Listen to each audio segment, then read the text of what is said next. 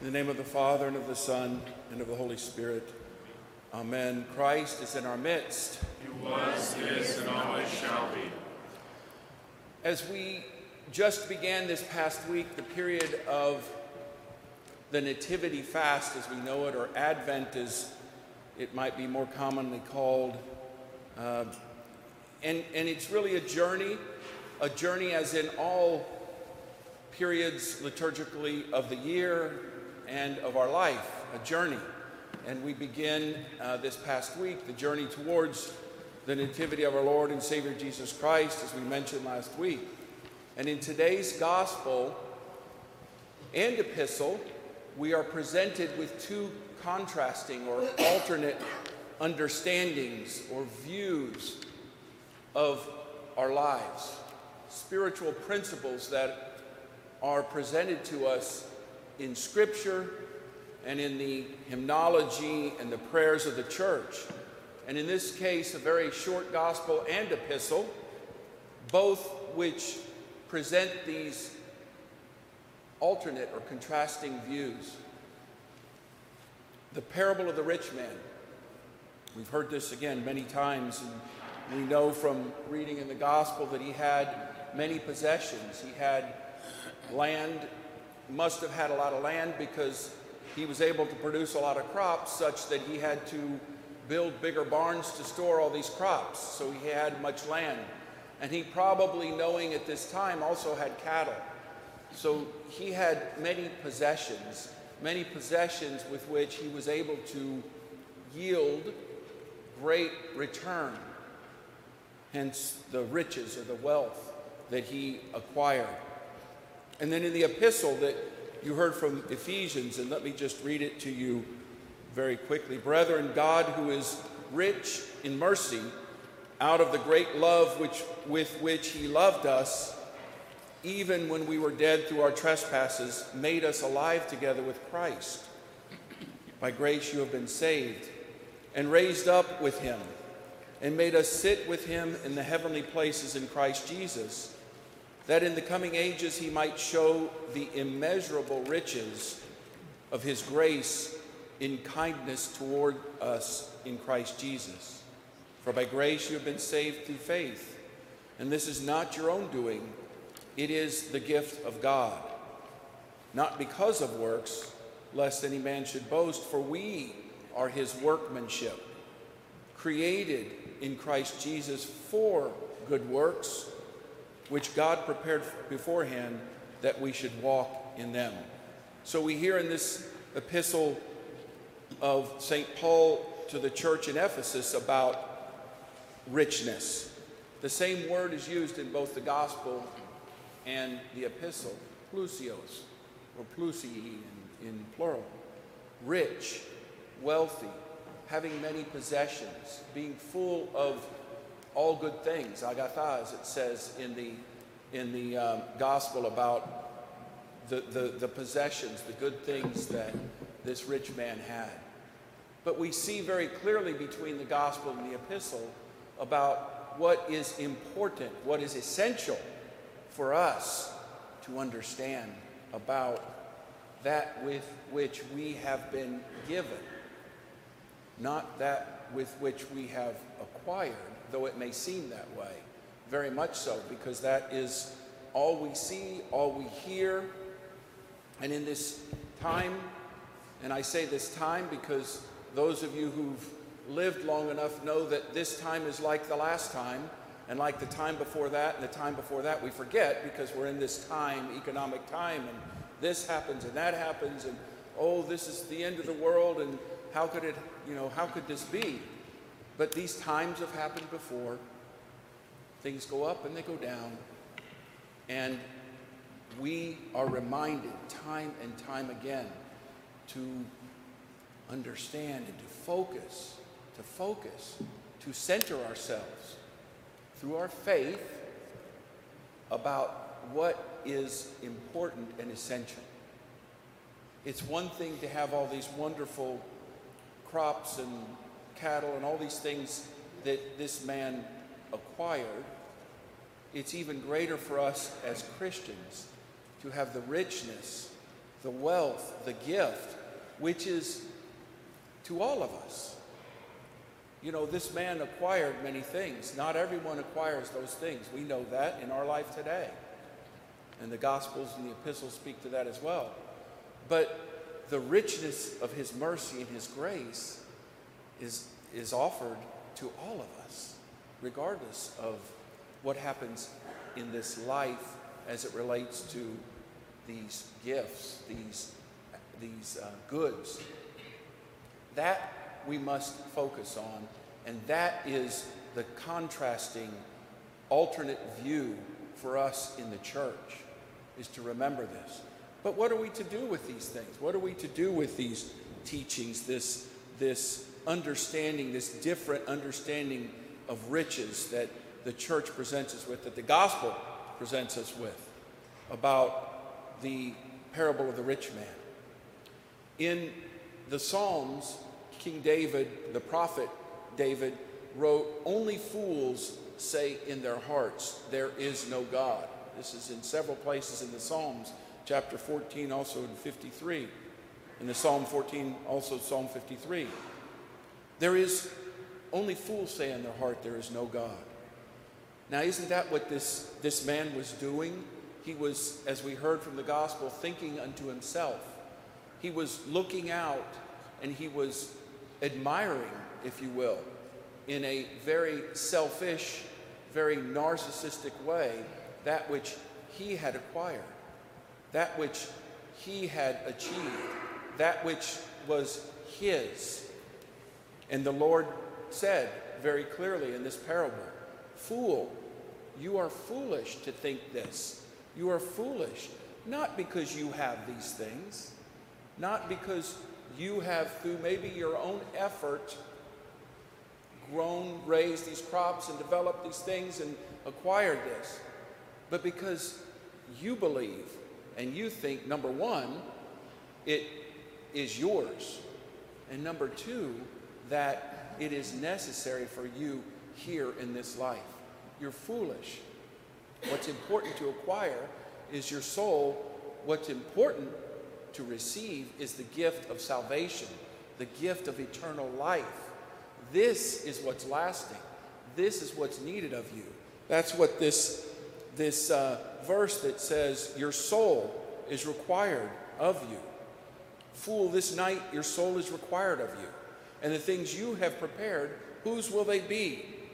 Whoever lays up treasure for himself, so is he who lays up treasure for himself and is not rich towards God. The more we seek Christ and strive and struggle to follow his example, the more we become wise, the more we become prudent, the more we become sensible, and not, like this man, foolish to think to himself. We must, and this is the application for us, especially as we are in this period of time where we approach the secular celebration of Thanksgiving, but in the church, ecclesiastically, we are always, or should always be, in a spirit of thanksgiving. And that's the theme of the stewardship campaign this year, is the Eucharist, thanksgiving.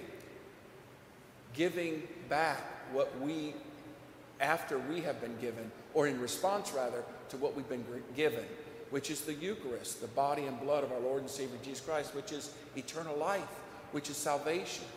What do we give back? How do we invest back, to use the word that is an economic term? What do we invest in? How do we do it? Why is it important?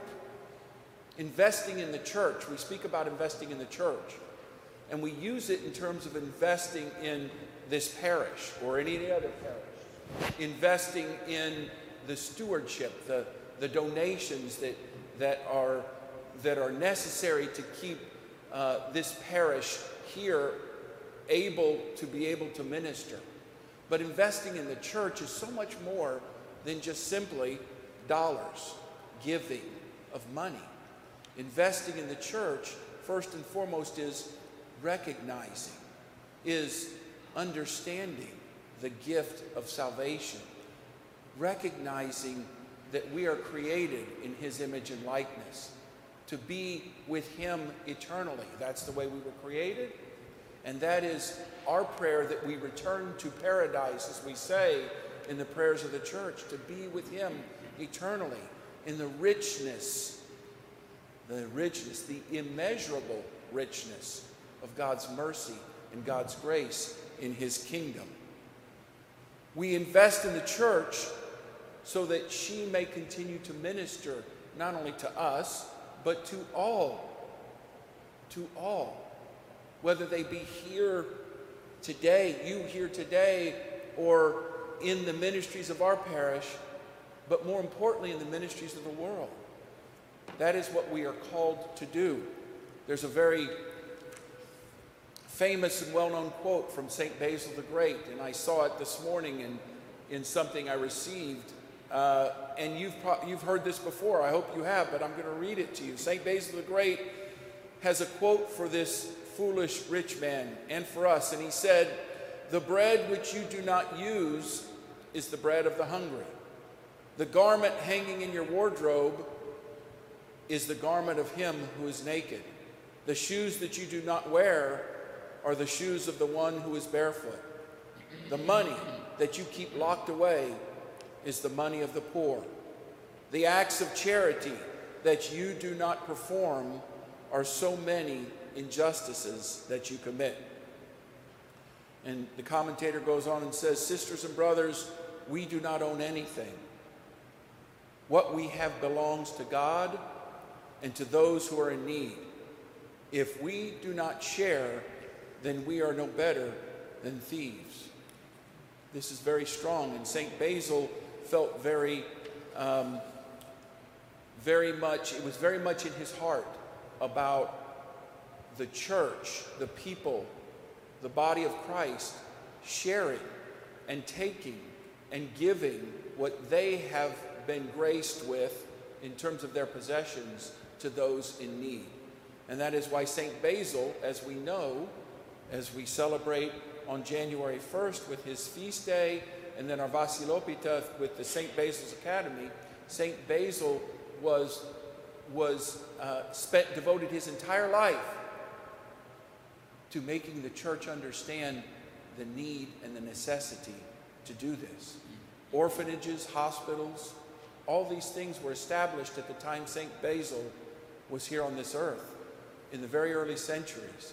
And it was the church who led the charge with these institutions of hospitals and orphanages and places to assist and to help those in need. And that is something for us to remember, not just this time, but all of our lives. So the question then is, where is our heart? Is it in the church? Is it in her ministries? Or is our heart in our possessions? What are the treasures that we have in our life? When we think about these things, that will be the answer as to where our heart is. What we see is the treasures that we have in this life. And what we understand is the richness, the true richness, the richness that comes from above, as the prayer says that we as priests read just before the consecration. The richness of mercy and grace that comes from above. One of the things that we will celebrate this week is the feast of the entrance of the Theotokos into the temple. We will celebrate that tomorrow. Tonight we have Vespers, tomorrow we have liturgy. Joachim and Anna offered something. They offered their daughter, Mary, to live in the temple at a very young age. Not figuratively, but literally offered her to be there. Certainly Joachim and Anna were living the words of Jesus from this gospel that we heard, and also from the gospel of Luke, which says, Luke chapter 14, now great multitudes went with him, and he turned and said to them, "Whoever comes to me and does not hate or turn from father and mother, wife and children, brothers and sisters, yes, even life itself, cannot be my disciple. Whoever does not carry the cross and follow me cannot be my disciple. So therefore, none of you can become my disciple if you do not give up all your possessions.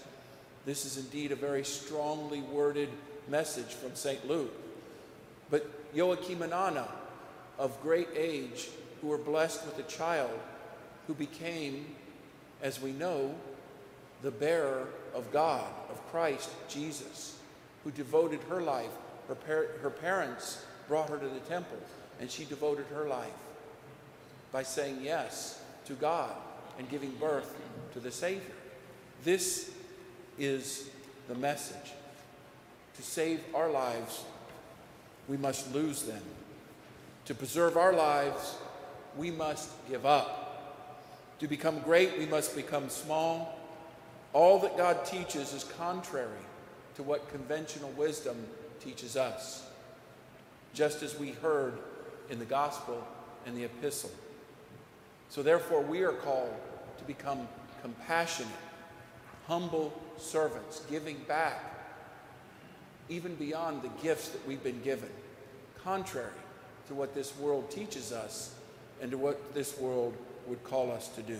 So let us follow the example of those in the gospel who gave out of what little they had, and who most importantly and essentially gave themselves to follow Christ. Amen.